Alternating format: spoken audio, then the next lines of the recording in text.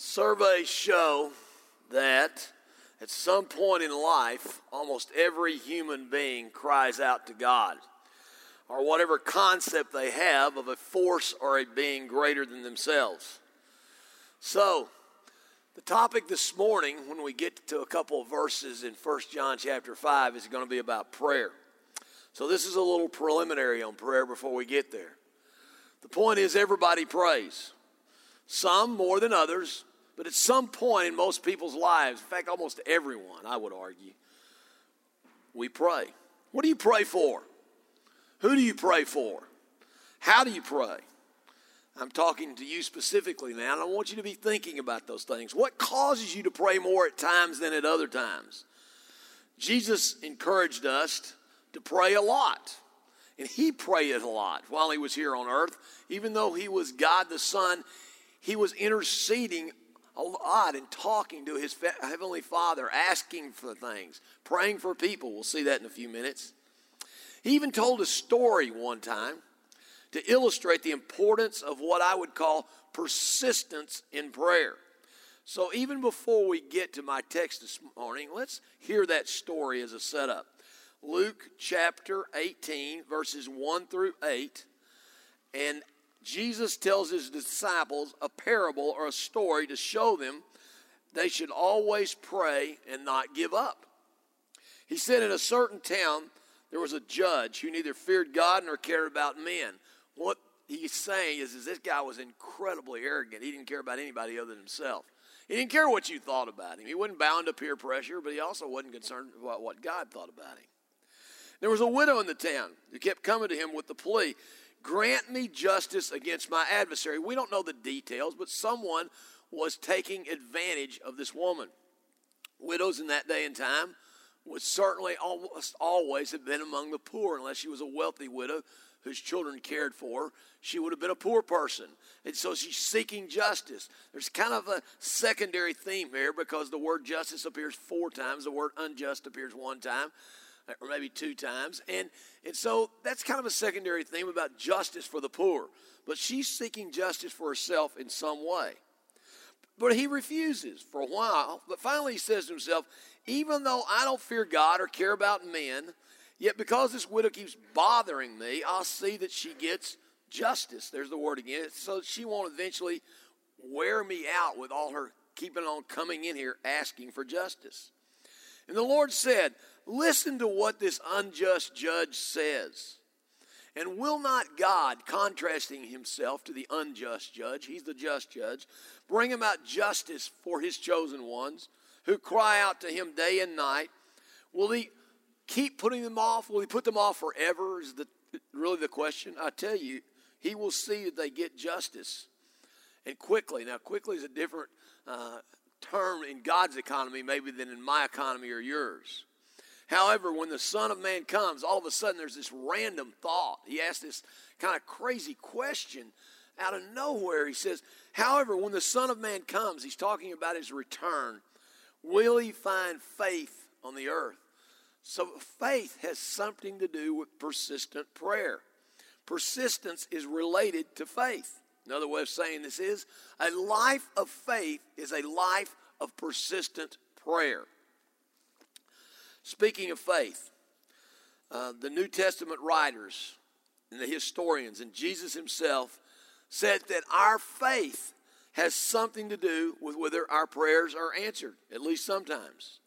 So the question begs itself, what is faith? And how do we get more of faith? Hebrews 11:1 says that faith is being sure of what we hope for and certain of what we cannot see with our physical eyes. The writer of Hebrews goes on to say 5 verses later in Hebrews 11:6, without some degree of faith, it's impossible, first of all, to please God. We must start, he says, with a belief that God exists. Okay, that's kind of a duh. If we're going to come to God in prayer, we got to believe he exists. We're not just talking to the air. And that he hears our prayers. That requires a little more faith. And finally, he is a God that rewards those who diligently or persistently pursue him. That implies some effort and discipline and hard work on our part. It appears that faith, even though, as it says in Ephesians 2:8, it's a gift from God, I think that refers to saving faith, it is also something that we can cause to help grow in and of ourselves. Like working out to get in physical shape to grow our muscles. We have a part to play in building our own faith. So with those preliminary thoughts in mind about prayer and faith, turn with me to 1 John chapter 5, and we're going to talk about one particular type of prayer. Intercession is what we're going to call it. Intercession for other people, other brothers and sisters in Christ, and for those who are not yet come to faith. And I'm going to start by revisiting two verses from last week that introduced the topic of prayer into John's little letter written to these first century churches by an old man that's about 85 to 90 years old, writing from his life experience under the inspiration of the Holy Spirit. He says this about prayer. This is the confidence, verse 14 is where I'm starting. This is the confidence or the faith we have in approaching God. That if we ask anything according to his will, Lee talked about that last week a little, that's not really a problem today. You'll see in just a few minutes. He hears us. And if we know that he hears us, whatever we ask, we know that we have what we have asked of him. Wow, that's a lot of faith. You know what? He's not the only one that said that. Jesus said this more than one time. If anyone sees his brother, now he's going to transition. He's going to talk about a specific type of prayer that he's encouraging those Christians in the first century, and today he's encouraging you and I to engage in, called intercessory prayer. If we see a brother committing a sin, actually in the Greek that just means sin, it's not a specific sin, that does not lead to death, more on that in just a few minutes, he should pray, and God will give him life. He's talking about life in general, eternal life, spiritual life in the here and now. So it's a command, first of all, to pray for our brothers and sisters who are trapped in bondage to specific sin patterns in their lives, addiction and other issues, maybe anger issues, maybe jealousy, maybe pride, maybe materialism, stuff addiction. Name the sin. There's people all around us, including ourselves, who need prayer for breaking the bondage or the chains the enemy may have in some area of our life. That's what he's saying. That's the primary point. The primary point is not what is a sin or sins that lead to death. But I know I'll have to address that in just a few minutes. Then he goes on to say, I refer to those whose sin does not lead to death. There is sin that leads to death. I'm not saying we should pray about that. And then he goes back to the main point. All wrongdoing is sin. It's an offense against God. We've talked about that before. And there is sin that does not lead to death. What he's saying is there's plenty of sins you can pray about. Okay, what in the world does all that mean? Let's talk about the phrase asking or praying according to his will. The reason that doesn't concern us much in this context is this. I'll go New Testament first, then Old Testament. 2 Peter 3:9. God does not want anyone to perish, Peter's trying to communicate there, but for everyone to come to repentance or repent. That's the will of God. So when we're praying for our brother and sister to be delivered from bondage to sin, we're praying within the will of God. And then the Old Testament. In Ezekiel 18, 23 and 32, if you want to write those down and check them out later, God says this to Ezekiel when he's about to bring harsh judgment. He said, I take no pleasure, Ezekiel. I take no pleasure, Jim, in the death of anyone, than judging the wicked. Rather, it's my desire that they should repent and live. The book of Jonah. There's another Old Testament story about the same principle. God is trying to get a very wicked and depraved Assyrian culture to repent. And he reveals to us in this story, by contrasting his love for the sinner to Jonah's lack of love for the sinner, his heart and his ethos. So when we pray, we're praying for someone to be delivered from sin patterns. We're praying within the will of God. The primary point, again, that John is trying to communicate is that we should get engaged in what I'm going to call, and I don't think it's a stretch, more on it in a minute, spiritual warfare through prayers of intercession. His major point is not what specific sin or sins lead to physical or spiritual death. Otherwise, he would have spelled it out for us. However, I'll digress and talk about that just for a few minutes. The commentators admit they don't fully understand, and I certainly don't, what John is referring to here when he says the sin are sins that lead to death. Again, the Greek does not say a sin, it just says sin. The first question is whether he's talking about spiritual death, that means eternal separation from God, or physical death, or both.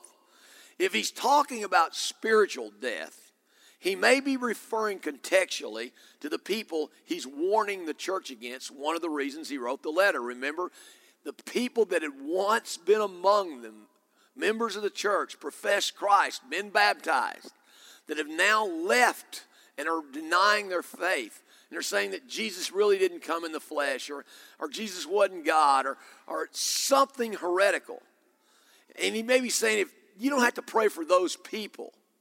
I don't think that's what he's saying, but it's certainly a possibility. Here's a more likely possibility. He's talking about Christians that have already been confronted over and over and over about a specific immoral lifestyle. They refuse to repent. And the church has given them over to Satan for the destruction of their flesh. That sounds terrible and horrible. More on that in just a second. I'll give you an example from the Corinthian church in just a minute. And he's maybe saying you don't have to pray for them if you've already given them over. 1 Corinthians 5, 1 through 5. I'm not going there. Most of you know the story. If you like, look it up later. Paul is really hot at the Corinthian church for a number of things. One of them is that there's someone in their congregation who's living in a sexual relationship with his stepmother. And Paul said, even the Romans and the pagans know that's not right. And you're condoning it. Cast him out, give him over to Satan for the destruction of his flesh. But then he says an incredibly graceful thing. He really believes God can save his soul in spite of the destruction of his body. Now, I don't fully understand all that either. But that could be what he's talking about here. Let me weigh in. Here's my advice. Based on other passages of Scripture, other stories from Scripture, and my own personal life experience. Be very careful about writing anyone off spiritually, not praying for them. Peter spent 3 years with Jesus. 3 years. Walked on water with him. And then turned around and denied 3 times that he even knew him. Cursed one time when he did it. Yet God restored him and used him powerfully in the first century church as a leader. Paul. He knew those hundreds of Old Testament passages. He had them memorized, folks. He was an incredibly high intellect. He'd been educated by some of the leading scholars of his day, a guy by the name of Gamaliel. He knew what Isaiah 53 said about a suffering servant. He knew what Psalm 22 said. He knew Messiah was supposed to be born in Bethlehem. He knew all that stuff. And yet, he didn't get it that Jesus was the Messiah. And he persecuted Christians and even condoned the killing of Christians. And yet God used him and brought him to faith and used him to launch a church planting movement that changed the course of Western civilization. Others. Here's my favorite. A guy hanging on a cross, dying beside a dying Messiah. Bantering back and forth with another career criminal on the other side. And he says to the other career criminal, we deserve what we're getting. So by his own testimony, he lived a life so debauched and so immoral, so criminal, he deserved capital punishment. And he utters a few feeble words of faith to a dying Messiah. And Jesus says, today with me in paradise. Be careful about giving up praying for anyone.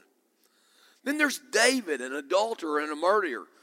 When he repented, he was restored. Certainly there was serious consequences flowing from his sins for him and for his family. Romans 6:23. All sin leads to death, generally speaking. So John is not telling anyone not to pray for someone. He's just saying, I'll leave it up to you who you pray for. John's emphasis here is on intercession, not on the exceptions to intercession. Intercession. Definition. Here's a long one. A pleading on behalf of someone in difficulty or in trouble. When you intercede, you're acting as an advocate or a go-between or a mediator to try to help someone or deliver someone from a mess that they're in or reconcile someone to another person, in this case, God. John has been commanding us throughout this letter. Hear this. John has been commanding us throughout this letter to express love to each other. He hasn't given us a lot of tips on how to do that like James does. But one of the ways we can do this is clearly through intercessory prayer. Intercessory prayer requires effort on our part, discipline. It requires emotional energy. Intercession is a demonstration to God of our love for our brothers and sisters. That's one of the things it is. Jesus also commanded and modeled intercessory prayer, or intercessory love, if you want to put it that way, while he was on earth. And he's still doing it for us now. Some biblical references. Turn to Luke chapter 22, verse 31 and 32. We were talking about Simon Peter. So I'll use Jesus' prayer for him as an example of Jesus just praying for someone who's about to be in a sin pattern. It's Simon. He says this, Luke 22, 31 and 32. Simon, Simon, Satan has asked to sift you as wheat. And he's going to, and Simon's going to blow it. But I have prayed for you, Simon, after you morally fail, is what he's saying, and he will morally fail big time, that your faith may not fail, that you won't totally give up on God, in other words. And when you have turned back, when you've repented, strengthen your brothers. That's clearly an example of Jesus praying. He said he was praying for Simon Peter. Then, my favorite Old Testament book, Job 16, 19 through 21, that picture of Job outside of town, sitting on the garbage dump, covered in boils and sores, hating life, wanting some kind of justice other than what he's receiving. 3 friends, prosperity theologians, telling him it's all his fault. His wife told him to curse God and die. She's gone. His kids are all dead. His money's gone. His influence is gone. And he cries out this. How in the world does he know this? I have no idea. 15 to 20 centuries before Jesus will ever set foot on the earth. Even now, he says, my witness is in heaven. My advocate is on high. My intercessor is my friend. What did Jesus say the last night of his life? John 15, verses 14 and 15 to his disciples. I no longer call you my pupils or my disciples or my servants. I call you my friend. It's okay to sign your emails, a friend of Jesus. Job was, and he knew it. My intercessor is my friend. As my eyes pour out tears to God on behalf of a man, he pleads with God as a man pleads for his friends. That's a picture, folks, of Jesus as our intercessor, written a long time ago. Romans 8, 34. This is in Romans, it's in Hebrews, this picture. I picked the one in Romans. Paul says this. He says that Jesus, first of all, is our judge, the one who will condemn or acquit us. And he says, remember this about Jesus. He's the one who died. Christ Jesus who died. More than that, who was raised to life and is now, and he sees him there visually, at the right hand of God, interceding for us, for you and I. Paul knew the power of intercession. That's why he routinely asked people to pray for him. A couple of examples. I don't have time to go there. You can check them out later. Ephesians 6:19, 2 Corinthians 1:10 through 11. When Paul said, pray for me, that wasn't some religious piety. He knew that there was power, that things would go differently if people prayed for him. As we'll see in 2 weeks when we close out 1 John, the verses that immediately follow this section today to talk about another power, Not the power of prayer or the power of Jesus, but the power of the evil one. There is a sense in which intercession for someone is what I would call a spiritual throwdown with the enemy of God. It is spiritual warfare. There's lots of examples in the Old Testament and some in the New Testament, several in the New Testament, of spiritual throwdowns. Sometimes they're power encounters with demonic forces. Sometimes they're power encounters with people. Sometimes they're mixed. Let me give you one cool one. There's a bunch of them in the Old Testament. This is one. Exodus 7, 8 through 12. You can turn there if you want. I'm not going to have it on the screen for you. You know the story. God called Moses on the backside of nowhere as an 80-year-old man to go back into Egypt and deliver his people from slavery. And one of the signs that he gave Moses that he was called, he said, throw down your rod or your staff, your big stick he was carrying, and it'll become a snake. That was out there in the wilderness. And so when he gets in front of Pharaoh, he says, well, I got one trick, I remember. That's a loose paraphrase. And he says, when Pharaoh says, how do I know you got any spiritual power? You know, it's this throwdown situation going on with him and Pharaoh's magicians. He said, okay. So he throws down his rod and it becomes a snake. And they go over in the corner. Remember, there's power on the other side of this thing. Real spiritual power. There is a real devil. There are real demons. And they have real power. And Pharaoh's magicians duplicate it. And they throw down their staffs, their sticks. They become snakes. The only difference in Moses' snake and their snake is Moses' snake eats their snakes. Now that's a spiritual throwdown. I want to use that as a metaphor in a minute. That's why I told it. The ultimate spiritual throwdown in the New Testament is Jesus, our intercessor and our mediator, in a unique kind of spiritual throwdown, defeating Satan by dying on a cross as a sacrifice of himself, according to ancient laws written by himself and his daddy before the dawn of time, which required the blood of a perfect sacrifice to atone for the sins of Adam and Eve's race. While he's praying, interceding for his persecutors, saying, Father, forgive them. Persistent intercessory prayer by us is, in a sense, again, a God-sanctioned spiritual throwdown with forces of evil that are blinding and binding the person we're praying for. And the prayer of faith, going back to the Moses story, is a big spiritual stick. I got a practical tip for you now. I don't know how you pray. I hope it's not all spontaneous. I'm a spontaneous guy too. But there needs to be habits and disciplines to your prayer life. So I just have a practical suggestion. Use a prayer journal. Become a list maker if you're not one. And have an ask page in your prayer book. Here's a picture of, just go to the next slide, of a page. You can't read it. Don't look for your name up there. There's lists of significant sinners up there. I can name some of you that right now I'm looking at that are on the list. And then I'm praying about my own needs and all that. It's an ask page.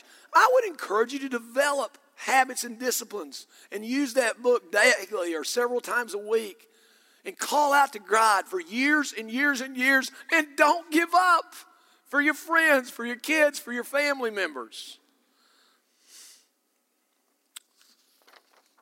Well, where am I? We're at the point that you're going to like a lot better than me preaching. Real life case examples of people in this congregation doing that. Kathy Tippett, come on up here, please. Most of you know Kathy. She's the wife of Bruce Tippett. She's the key administrative person for Global Outfitters. And she's got a story about praying for years for her brother, John. How many years did you pray for him? From the time I became a believer, it was about 17 years before he came to Christ. Okay, that you'll hear that in a minute. That's I don't know the exact date. He passed away in 1991. More on that in just a minute. Your older brother, John, 5 years older, he started rebelling at an early age, struggled in almost every way for most of his adult life. You prayed for him faithfully all those years. So tell us about what that looked like. Well, growing up, he was my big brother, so I really looked up to him and loved him. And when he started rebelling, our home became a place that was full of tension, especially between my dad and my brother.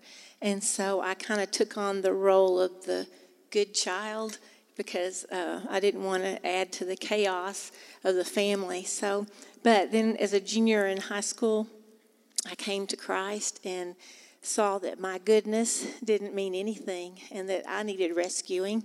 And so I started praying for the rest of my family at that time.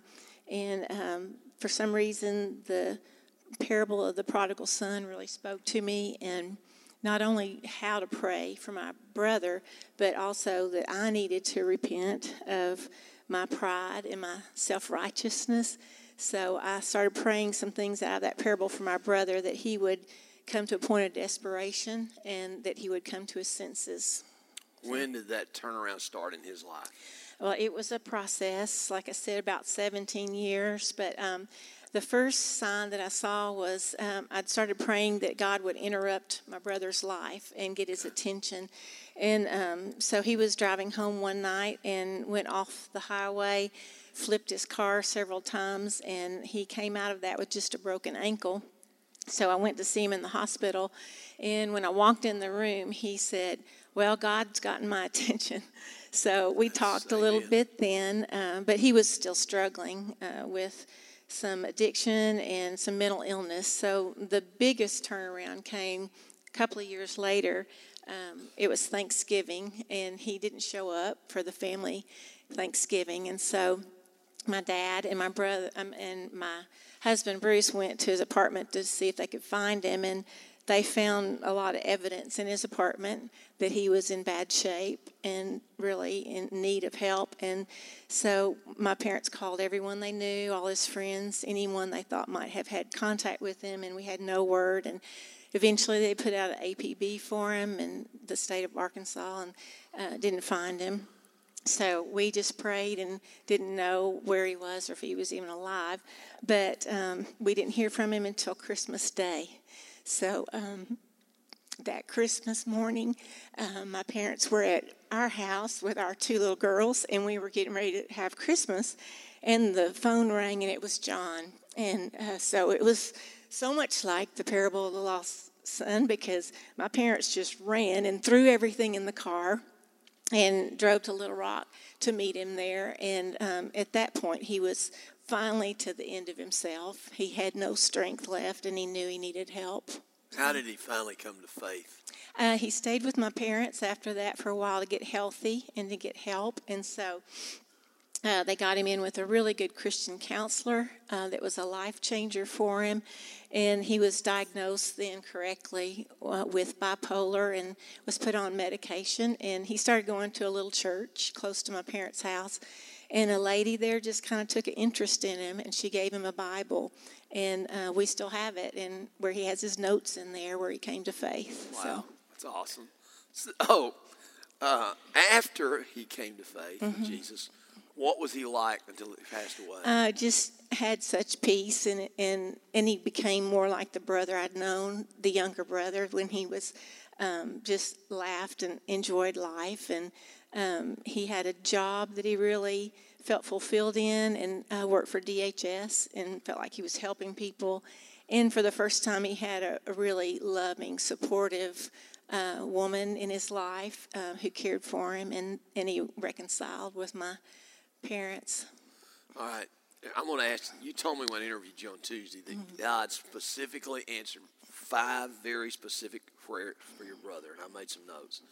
So I'm going to read back those 5 things you told me, and then I'll let you comment on any you want to. You said that it's already that God would get his attention. That's one of the things you prayed for. That was the car wreck. Right. Yeah. Okay. That he would come to faith in Jesus. He did through a process. That he would be delivered from alcohol and drug addiction. He was. That he would get a good Christian counselor and get help. And he did. And God answered every one of those prayers. Not immediately. 17 Right. years of praying. And you also prayed that he would become the apple of your daddy's eye. Tell us about that. Well, I think that was part of God's work in my heart, that I had become prideful in the fact that I was the child who never rebelled. And I had a lot of favor with my parents, and as Bruce says, my dad was my biggest fan. He really kind of believed I could do anything, and was so good and kind to me, and I wanted my brother to have that experience. So I just prayed for God to let him become that special person, that apple of my dad's eye. So one day my dad was going through cancer treatments, and so I drove to Little Rock to be the good kid, to show up and take care of my dad. And so we were sitting there talking, and I must have just been talking his ear off and making him a nervous wreck, because at one point he said, I really like it when John comes over. He just sits here and watches football with me, and if we want to talk, we talk, and if we don't want to talk, we don't talk. And all of a sudden I realized God had made my brother the apple of my dad's eye. And he had just made him a person that brought joy into our home. And yesterday was an anniversary.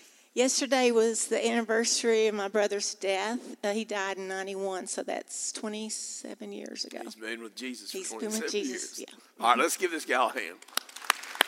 Thank you, Kathy.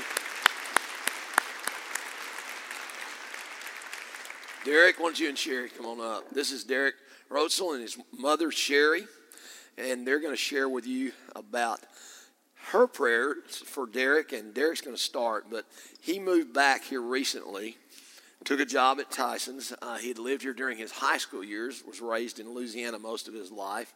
He moved away to go to college in the Northeast and to work, and I'm going to tell his story by asking some long questions so you can get the background, then he'll respond. Derek, you were raised in a good Christian home in Louisiana until after the 9th grade. Then you moved to Springdale, Arkansas. You went to a Christian school some of those years in Louisiana and went to church regularly until about the 11th grade. You even worked at a Christian camp. What made you drop out of church? Well, I always loved being a good kid. I wanted to have a good reputation and a good relationship with my parents, and that was something that was important to me, but it wasn't for the right reasons. I didn't have a transformed heart or mind. And I remember when I went to college, a friend reached out to me, Jordan, which we're going to talk about in a minute. But he reached out to me. I told him, I'm living a Christian-esque lifestyle. I'm living a good lifestyle, but I didn't really care about God or love God. Okay. You went off to college in Richmond, Virginia, and pretty much completely ditched your faith there and thought of yourself as, you said, your goal was to become a very moral agnostic, which I thought was interesting. Strangely enough, and I'm going to read a rather long sentence. I apologize for try to stay with me. This is interesting. It was at a secular college philosophy class that you started kind of an intellectual turnaround that caused you to lose your faith, not in God. You'd already lost that. You started to lose faith in this concept of moral relativism. And you began to realize that absolute morality was true, which logically puts you on an intellectual trajectory that will lead back to a belief in God. But it was only after you graduated and was working, had a relational breakup, a personal crisis with your girlfriend, and you had a spiritual epiphany that started, I think, in the shower, that you started really moving hard back toward God and the Christian faith. So tell us about that. Yeah, definitely. God had been preparing me for months, and the philosophy class was part of that. But on top of that, I'd realized that all my plans hadn't come to fruition. I had career plans and relationship plans. I had friends, and all that kind of came crashing down. And I had come to the realization over the last few months that it was my fault, that it was my actions, and I was living out of sync with what I said I believed. I said I believed one thing, but then I did other things, and I had no real foundation. So I came to realization that I needed a foundation that lasted. And when I the epiphany was when I started to realize that it was the Christians in my life that had been the people that actually had foundations. Okay. So that started you on a serious journey back toward God and Jesus. You started to read books by Christian writers. Some of them you got on your own. Some of them your friend Jordan recommended.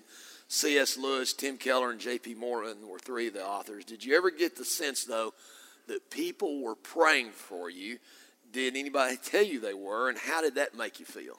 I did, and I don't think at the time that I would have even realized what it meant. I don't think it was a thing that impacted me in the moment because I didn't even know what prayer was or really understand it. But I knew that my mom was praying for me. She told me that she was. And ultimately now I can see that prayer that she had, as well as my friend Jordan, his prayers were really what I believe made the difference. So, other than prayers, how did your friend Jordan engage you intellectually and spiritually? I think your mom called him when you were in college and said, help. She's going to tell that in just a few minutes. And from that point on, he started to not only pray more intensely, but he started to act. Mm-hmm. And what were some of the things that he did to engage you spiritually? Yeah, so Jordan engaged me on a lot of different levels. One of the big ones was intellectually. I just had a lot of questions, and I've been raised in the church. I probably had a pretty good background. Had a lot of scripture that was still back there in my head, but the beliefs that I'd formed over the years of being away from the church and in the years of being an agnostic needed to be dealt with. And so I talked to him about what those beliefs were and where my struggles were, and he recommended books really specifically to help me get a good foundation of faith and to overcome all those obstacles. But he also engaged me just personally and from a friend. He had a vacation planned with his wife, and they didn't take a lot of vacations. They didn't have a lot of money. But he let me crash the vacation with his wife at the end of that month in Tennessee, and just poured into me through that. When did you cross the line and become a Jesus follower? It's really hard to say. I don't know the exact moment, but I know at that moment with that spiritual epiphany that everything changed for me. I think I listened to 10 sermons that weekend and started reading these books, and it was like book after book after book, and there was just a new understanding that I had. So there was the Spirit there with me that was interceding for me and opening my eyes, and everything was just different, completely different. Where's Jordan now? So Jordan died a year ago yesterday, which is a kind of a crazy coincidence we didn't realize until first service. But he died of cancer. How old was he? He was probably 28, 29, and I wasn't the only person that he did this for. He touched a lot of people with his short time on earth. Okay. You married a godly young woman. God's blessed you. Where is she? Raise your hand, Lauren. Hey. And they were in my discovery class. That's how I first heard about this story. So how did that all happen? Yeah, God is so good. I started looking for churches at the time when this all happened, and eventually started going to a church that her dad pastors. She wasn't going there at the time. She was away at a different state, and I was discipled by him, and he was a big part of my development and discipleship, and he liked me. And when she moved back, he kind of pushed the two of us together. So you got Jesus, you got church, and you got the girl, too. Yeah, it's pretty good deal. Perfect love story. Right, yeah. I'm going to read back a quote from you that you shared with me. It's profound, and I'm going to ask you, do you really believe it? When someone is beyond your physical reach, you said, you can still reach across the divide through the supernatural power of prayer. Is that what happened to you? Yeah, absolutely. I was living in a tiny, tiny town where I probably talked to 10 people a week, and there was not a Christian in my life that was going to evangelize me, that could evangelize me at the level that I needed them to evangelize me. I didn't have contact with Jordan anymore. I hadn't talked to him since years ago, and when we did talk, it was him trying to reach out, and me kind of pushing him away, and there wasn't going to be a person that showed up, I don't think. It would have been a crazy miracle if there was, but God worked through those prayers and took the scales off my eyes, and immediately just I could see, and it was an immediate thing, and it happened, I believe, through the prayer. Okay, this is Sherry, and I'm going to ask her a few questions. Sherry, you're married to Ken. Ken wave at us over there. We're doing family shout-outs today, and they have 2 adult children. We're talking about the one that's standing on the stage. So you did your best, Sherry, to raise your son in a Christian home. You thought he got it spiritually, but apparently he fooled you. What'd you do when you saw him drifting further and further away from Jesus? Well, I'm going to read what I have to say. You did great first, sir, so keep reading. During Derek's senior year of high school, it concerned me that he was full of questions of his beliefs, the Bible, and Christianity, and my answers would not satisfy him, nor would he take my advice and go and talk to the church leaders. I continued to pray for him as I had all his life in a general way, not realizing in the beginning he was falling away from God, and not just trying to understand more about God, because he was always a learner that way. But during his college years, it became apparent to me that all these questions were not just from wanting to learn, but from his unbelief. Okay, so when did you start to engage God, let's say, really intensely in intercessory prayer for your son, and how did you pray?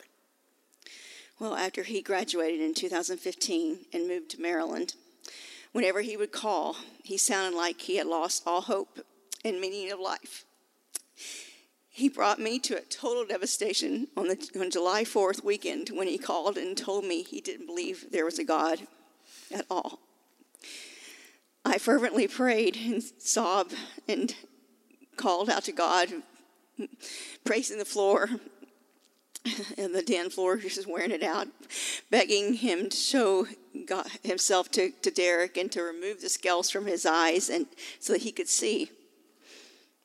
So you eventually reached out to his friend Jordan in desperation for help. And what? Tell us about that. I believe God had a hand in that, in bringing Jordan to my mind, because he had been a Christian mentor and a friend to Derek in his early teens, but they hadn't seen each other in years, and that was in Louisiana. We were now in Arkansas, and Jordan was just a little older than Derek, and was now attending seminary and pastoring a small church. So I thought he could answer some of Derek's questions and could help him understand. So what are your thoughts now that your son has so fully embraced Jesus? I couldn't be more joyful that he was dead and now he's alive and walking daily in a relationship with Christ. He started with a great hunger for God's word, and he finally began to understand what he was reading. He would be so excited he would call and tell me all the time what he was learning. He lost some of his friends because of his new faith, but he didn't let that sway him. He has since mentored and discipled and witnessed to others and even to me. And now he prays for the salvation of his lost friends himself. Okay. Any advice for the rest of us who are still praying for wayward friends and family members? When the Holy Spirit urges you to pray for the lost, do so immediately and ask the Holy Spirit to place godly people and things in their lives daily that shows them his love and the truth, and to remove the scales from their eyes so that they can see. Pray that they will repent and turn to God. Do not condemn or judge them, but love them. No matter how hopeless it may seem to you in your physical eyes, there is always hope. Amen. Don't listen to the lies of Satan that it's futile to pray. He doesn't like our prayers. He hates them. Yes. Satan knows there is power in our prayers, and he will seek to discourage you and distract you, and he wants you to grow weary and stop praying for them. But never give up praying for their salvation, because it is the most important prayer you can pray for someone that is dead in their sins. Amen. Let's give him a hand. Thank you all. God bless you. Thank you.